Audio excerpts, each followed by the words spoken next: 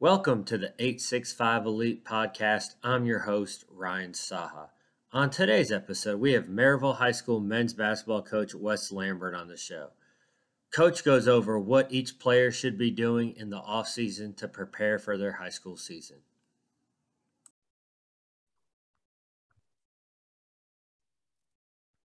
Coach Lambert, how are you? I'm great, man. Thanks for having me on. I've been enjoying listening to it. Thanks. I appreciate you jumping on. Hey, with high school season and middle school seasons coming up, what should these kids be doing to get prepared for their seasons? I think priority number one is getting in a game ready condition. The last thing a coach wants is first week of practice is guys, tired or skipping out on certain drills because they're hurt. Because a lot of times when you are not conditioned and ready for that level of competition, your body's going to break down. You're going to start getting, hurt more. And we see it all the time. Guys think they're conditioned and then they come in and first thing that happens is a pulled hamstring or, tight back. So I would say priority number one is get your body ready for competition form. Depending on what your high school or middle school's program does for conditioning, you've got to supplement it. I think the game of basketball, growing up, it was almost like distance running. I remember in college, we would get our mile timed every morning in the fall. And to me, basketball, yes, is a long-term, game where you have to be conditioned for that. But I think it's more sprinting, getting, a high level of conditioning out of sprints. And that's what we try to do in our program. After conditioning, I think it is, really trying to hone in on your skills. If you're more of a shooter for your team, then you're grooving your stroke. You're getting ready for the season in that way. If you're like a point guard or, a 2-3 that's a slasher, then you need to be focusing on the skills that will benefit your team and what you bring to the table. What's crazy is a lot of guys, if you can play defense and you can rebound, you're going to find a way to play in our program at Maryville. And, how do you work on that? How do you practice that? That's all a mentality almost. So, in pickup, you're focusing on what you think your role may be for the season, not necessarily trying to develop your offhand. And yeah, that's important, but you got to look at the big picture. What is my role? How can I how can I help my team win games? That's what I need to be focusing on. So you just talked about developing your weak hand. What is the balance of working on things, your weaknesses in the off season versus, making sure your strengths are better? As far as the balances go, first I think you've got to, to be a student of the game after every season, you should come up with, the top 3 things that you need to work on. And that's got to be your mindset as you enter into the off season. I want to know what I'm good at and I want to continue that, but I really want to focus on what I lack. And so, especially at the high school level, if you can't dribble right and left-handed, no matter what your dominant hand is, then you're going to get passed up because somebody is going to be able to. So I think the balance really is, if I look at a 45 to an hour workout, I want to spend at least, 50% of that time working on my weaknesses, whatever that may be. The other half can be, skill development and shooting, but you really got to, in my mind, focus on your weakness. Does that change in terms of the closer you get to the season? So would you recommend, you know, to start AAU season and then, say June through September to really hone in on trying to get better at your weaknesses and then concentrate on the things you're good at once the season comes? I think the natural progression should be, before AAU, I'm working on my weaknesses, more than anything else.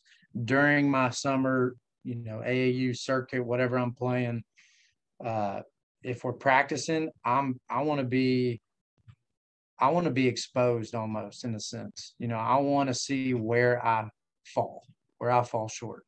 Now, game wise, when I'm playing AAU games, yeah, I want to do whatever I can to help the team out and to, play my role. So not necessarily in the game working on your weaknesses, especially as you get into high school, because that's such a big recruiting time.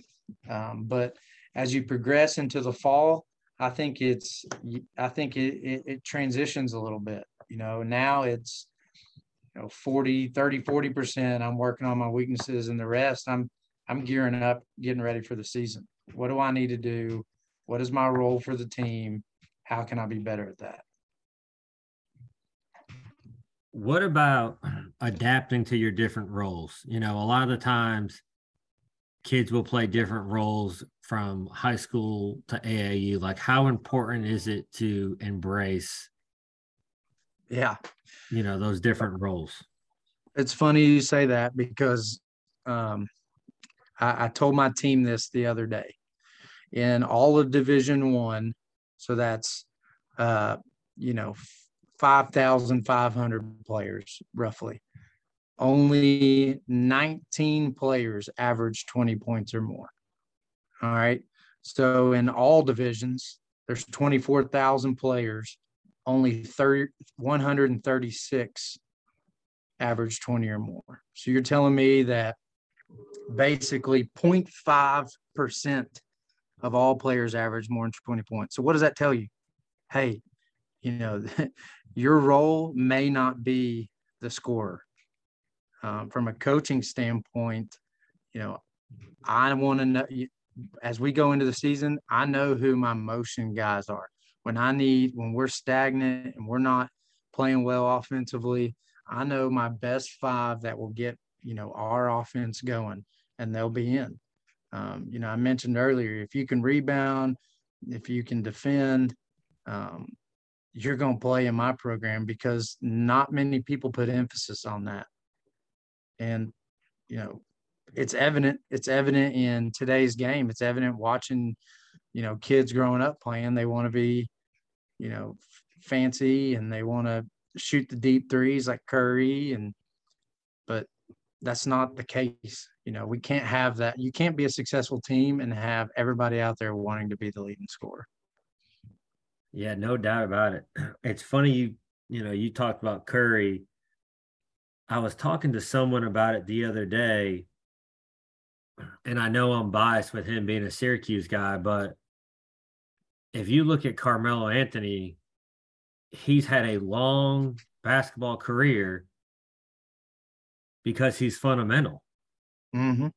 You look at guys like him and Tim Duncan. I mean, what do they do really well? They pivot.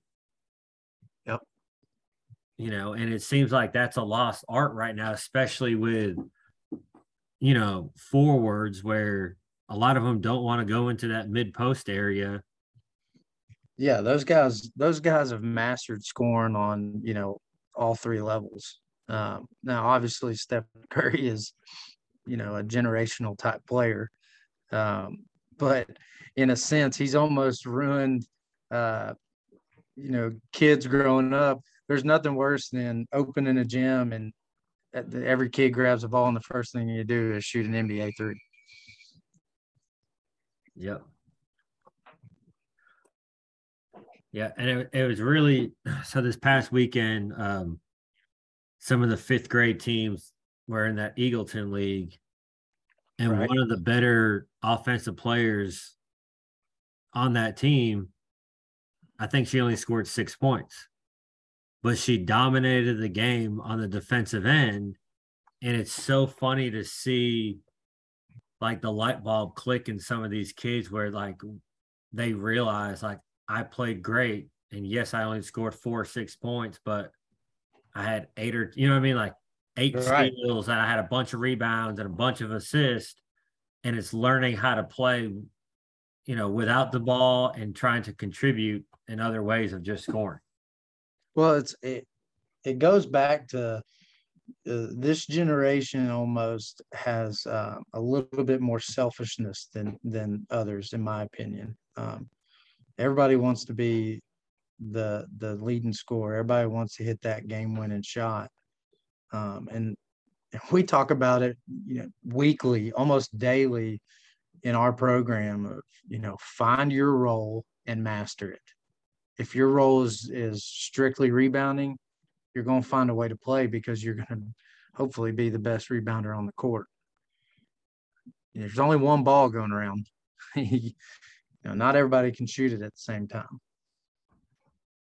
How much skill development do you do with teaching kids how to play without the ball? Because it seems like right now in the way basketball culture is everything, because of Steph Curry, everything's done with the ball and having 3 or 4 dribbles, to get open. Like how much should they be doing without the ball? Right.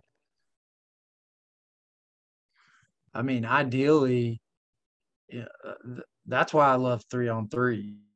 I think 3-on-3, and with a dribble limit, it almost forces players to have to learn to play without the ball. If you come to one of our practices, you're going to see us, harping on movement without the ball, not just moving to move, cutting with an intent to score. Filling out opposite and filling hard up top so you have a chance to score. But more importantly, because you can, get a quick ball reversal and have that side action. But it's totally a lost art.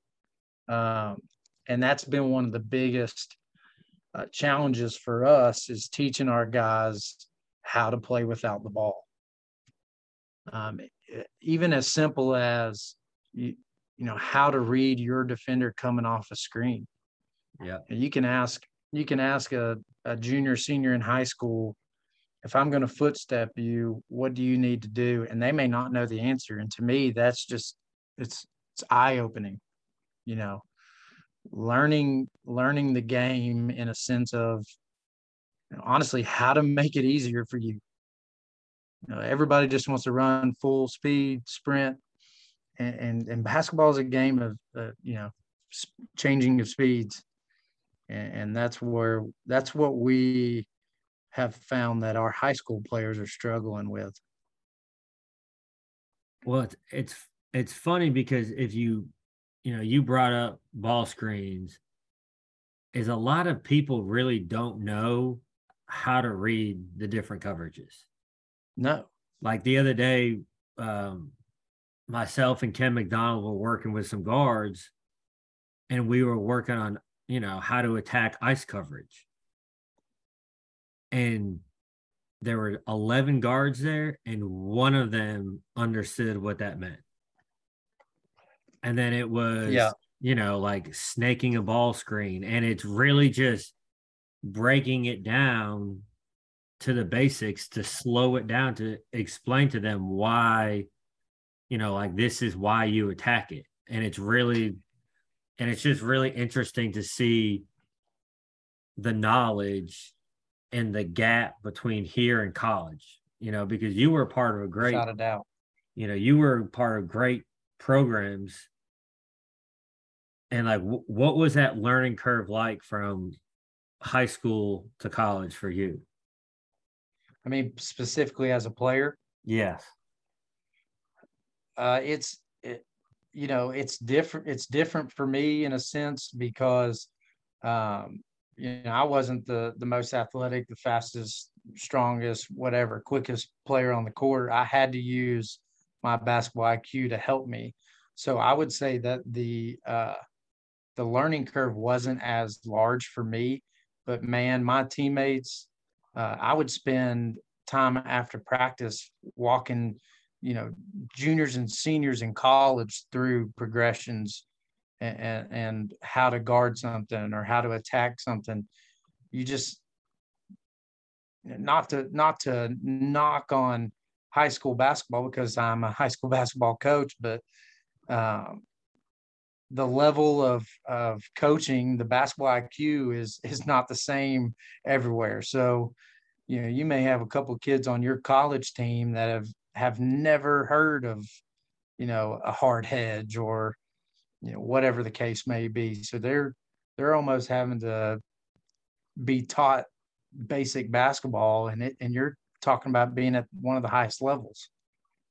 You know, put it in perspective. At the high school level, we drill weekly on how to attack a ball screen and how to defend a ball screen, and every week we do a different type of way to defend it. I mean, as the game has progressed, the ball screen is more and more prevalent, and you got guys out there that don't know how to do it, don't know how to defend it, don't know how to attack it. Yeah, and it's really interesting, talking about, you talked about the 3-on-3 and, breaking things down into smaller segments. That's all we did, at Tennessee with Pearl and Conzo, is everything would be broken down for the guards where it was more contained action, but you drill it more. And to me, that's skill development, because you have to learn how to snake a ball screen and really in live action learn how to play against it. Well, and in live 5-on-5, you may get bailed out with some help in a 3-on-3 or even a 2-on-2 segment. Ball screen from the wing, there's no help there. So you're out on an island, and you've got to figure out how to do it correctly. And so you drill it that way, hoping that by the time you get to 5-on-5, it's muscle memory and it's repetition. Yeah. So when you're in preseason, we talked about getting shots up and all that stuff. How much, if they do outside skill work, right? There's a million skill trainers now. Right. What would be your advice on that? Should they be doing more spot up shooting? Should they be doing more, 2-on-2 live action? Or what would your advice be, let's say, from now until October and then from October on? Right. Well, the first thing that jumps out is, in my opinion, we've got guys that are overtraining. And, they may not think they are. They may, come back with saying how hungry they are, or how they, it's because they want to, be the best at it. But there's a fine line. Your body can't handle, going 2-3 times a day, 7 days a week. And your body needs time to rest. So that's one thing that I think is extremely important, is finding that balance. Everybody's body is different. I unfortunately went through 5 knee surgeries in my career. And I think a lot of it had to do with overworking. So, first, find what your body can handle. And then second, right now, if I'm working fall, let's say August to October, I want to make sure that a portion of what I'm doing goes towards my weaknesses, like I said. But, in my mind, you can groove your stroke and you can become a above average shooter with little effort, in a sense of spot shooting, getting a gun out or getting the Dr. Dish out if you have access to it, or even, a teammate. 2-man shooting is phenomenal, and kids don't really do that much anymore. But grooving your stroke and spots, is only going to help you. And I don't think it's very taxing on your body. And the most important thing is when the season starts, less reps happen because you're in practice. You've got to supplement it. And there is absolutely nothing wrong with making sure you get your shots up before school, after practice, because you can't count on a single team practice to get you better shooting wise. No, there's no doubt about that. What do you think's the biggest challenge for these kids during season to get those shots up? Or do you think there's not really challenges anymore where they have access to a gym pretty much whenever they want? The access is unreal. And honestly, it kind of is a negative effect from a coaching standpoint, because I may have guys not really come into optional stuff because they're out with a trainer or they're out at another gym and getting work in. And here I am thinking they're only coming to the bare minimum, but they're actually working their tails off all week. So the access is just unbelievable in a sense of gym availability. I'm a big morning person. Even from 8th grade until I graduated college, I made sure every single morning, Monday through Friday, I was going to get 1,000 shots up a day. I wish I would have transitioned to like 500 makes. I hate the mentality of just getting a certain amount of shots up. If you're going to practice, you need to practice the right way, and in that way, you need to be going off of makes. So my biggest thing is I'll tell our guys, hey, if you're going to come in the morning and you're going to shoot on our Dr. Dish, let's see how many makes we can get, and then we base our progression off of that. Maybe it's 200 the first week, and then you bump it up to 250 the next week, and so on. Is that the biggest thing that kids you think need to be doing, instead of, hey, I shot the ball 500 times, go for makes? So 100, kind of like what you were saying, I'm going to do 200 makes a day compared to I'm going to shoot it 200 times.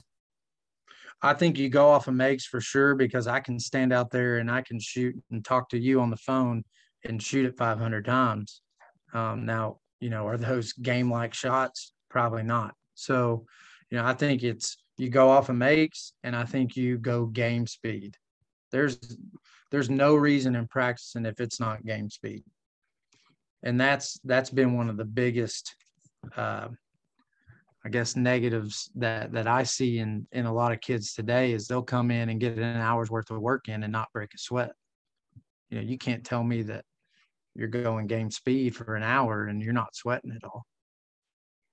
It's so funny you brought that up, because it seems like a lot of kids, well, they think being in a gym for 2 hours is getting the work in, but you can accomplish more in a 30 to 45-minute workout if you're going game speed instead of being in there for 2 hours. That was the biggest adjustment for me from high school to college. I used to think that I worked hard, and then I went through a 45-minute workout in college and I was exhausted. And so, I honestly, exactly what you said, 30 to 45 minutes game speed is plenty of work. You don't need to go for 2 hours, because in all honesty, you're probably spending 20 minutes trying to change your songs on your AirPods, Yeah, because no one can work out without the AirPods anymore. Right. What's been the biggest adjustment now that you've gotten a young group of middle school kids in, to get them used to the high school game? Is it slowing the game? Like, is it the speed of the game, skill level, or is it, more learning the game still? I would think it's two. It's learning the game. We have a great feeder program here at Maryville High School, but learning, being a student of the game, learning the ins and outs of, the offensive side and the defensive side has been a big adjustment. You're really talented incoming freshmen. They're talented because they already understand that. But I think most importantly is the speed. Learning that changing your speeds is actually more beneficial. When I tell a guy to set a screen up, set their defender up, and I say you need to walk him towards the corner. Let's say I'm on the wing and I'm getting a pin down. Walk him away from the screen truly means walk him. Like you get like my ninth graders will come in there and they'll take 2 sprints towards the corner and then they'll come off the screen. Well, they're going so fast the defense can't even react to it. Yeah. I think the big thing right there too is, like you were talking about, walking them down. It seems like a lot of players do not use change of speed as much as they should anymore in today's game. No. They do when they're dribbling. I think today's kid is probably, light years ahead of as far as ball handling goes, because everybody is trying new moves and really working on it. I think they do a good job at changing speeds with the ball, but without the ball is where, maybe the most important. Yep. Do you think it's the kids don't realize off the ball changing speed is such a value anymore because it's not really taught? Without a doubt. I would love to just take a couple of weeks and go watch different high school practices, just to see if it's being taught or not, because that's something that we harp on a lot, and even us harping on it daily, we still battle it. It's still a fight. Yeah. So I know we don't have much longer, but I do need to ask, how is it working now with your dad on staff? Because you've been around and you've started that Nolensville program, and what, you guys were one gamer away from the glass house 2 years in a row, right? Yeah, 2 in a row. Couldn't get over that hump. So what is it like now, having that experience underneath your belt of being a head coach, and then now having your dad on staff with you? I'll tell you this. I'm going to be 33 tomorrow. So, some would say I'm young. I feel like I'm old, but I'll go with the young. I got the Nolensville job when I was, I don't even know now, 26.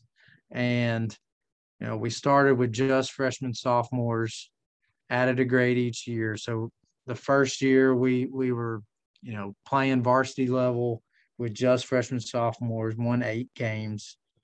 It was 8 more than I thought we were going to win. And then, but we preached just a brotherhood, a family oriented program. And man, those next 2 years they bought into it, and we were successful. Made it, won the region both years, won district tournament both years. Just weren't able to win that sub-state game, which still I lose sleep over. But so in my mind, those 3 years helped me prepare for what I'm doing now. Being under Coach Eldridge here at Maryville High School helped me to where I am now.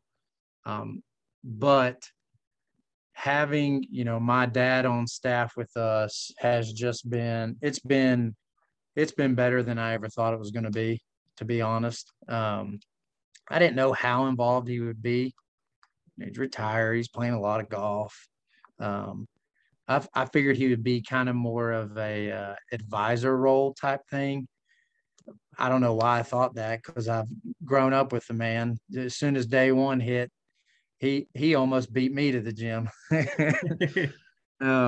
It's been incredible though, and what's neat is I don't really know if our guys understand that they're getting, that quality of coaching day in and day out at this level.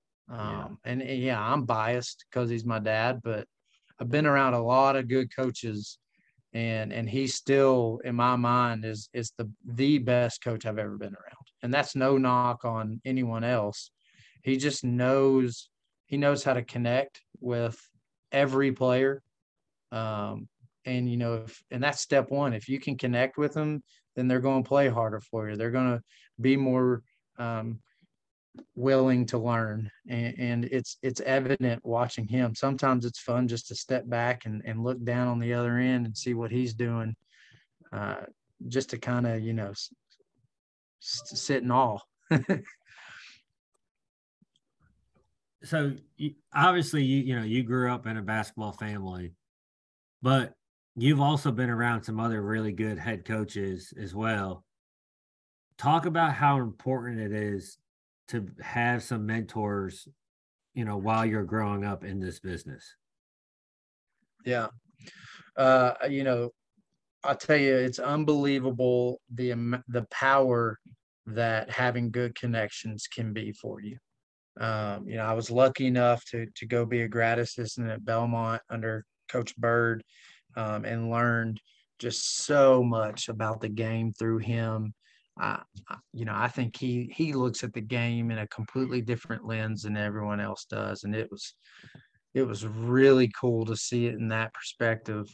And so, having him in my corner has been just instrumental. Even at the high school level, having Coach Eldridge and Coach Rodney Nelson, even Barry Wortman at Blackman, all successful coaches. The benefit is, when you're around guys that win, you can start formulating your own ideas and visions by picking, what you liked from this person or what you didn't like from this person. You may learn more on what you disagree with. You know what I mean? Yep. And so I think it's, if you're going to be a basketball coach or any type of coach at the high school, college level, you cannot be successful without having, a couple of mentors that are in the field to lean on and to ask questions to. Because, you've been in the profession, everybody wants to help everybody out. You just got to be willing to ask. You got to be willing to listen. I think that's the biggest thing is, not being afraid to ask. I remember being at GA and, you would see these other guys at the Final Four and, you put them on like this pedestal, but at the end of the day, you go to these events and they're all sitting around with some beers, drawing plays on napkins, breaking things down. They just love the game and they want to help, grow the game. Exactly. So you brought Wortman up. So we were both there together, different capacities. I was the freshman guy. You were the big varsity guy there.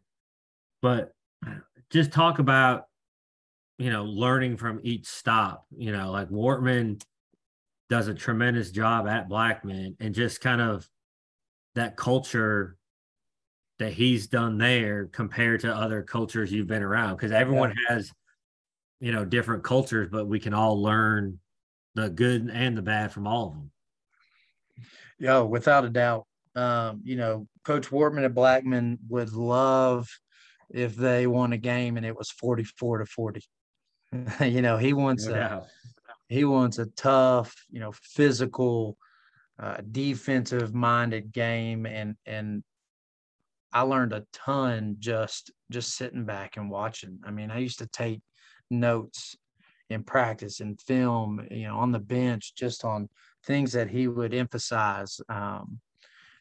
He does transition defense about as good as anyone I've ever been around. Yeah. And that's evident, you know.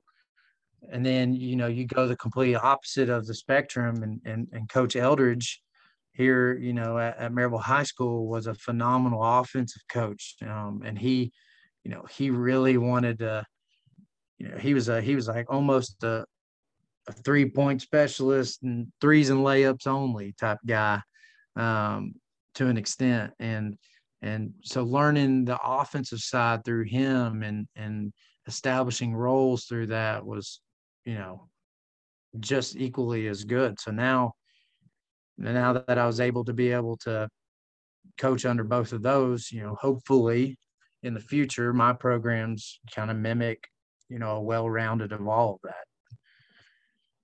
Yeah. I mean, I still say you run the 2-3 zone with man-to-man principles, but you know, I'm well, look, I've never heard anything more true than old Jimmy B, your former coach. Somebody asked him, you know, how is your 2-3 zone so successful? And he pulls out a whiteboard and he draws a regular 2-3 zone, you know, and the X's are the normal size. And he goes, well, this is your 2-3 zone. And then he draws his and the X's are like 6 times the size. He goes, it's because I recruit for my 2-3 zone. I remember Wortman, you know, I mean, I learned a ton from Wortman, and then, you know, being at Tennessee with Pearl and Conzo, I learned more man-to-man stuff from Zoe in that 1 year than I probably knew in my entire life. But I remember being at Blackman with, you know, Trent and Brandon and all those guys. Like, I mean, I think we lost our first game and that was it. And Wortman probably was so pissed at me because we stayed in that zone because we were, you know, we were playing great defense in it. It's true. It's true. I mean, hey, if you, I'm not a man-to-man only guy. Yeah, I want our bread and butter to be a hard man-to-man defense. But if you know how to teach, you know, a 2-3 or even, you know, the old middle MTSU 1-3-1 that morphs into a 2-3.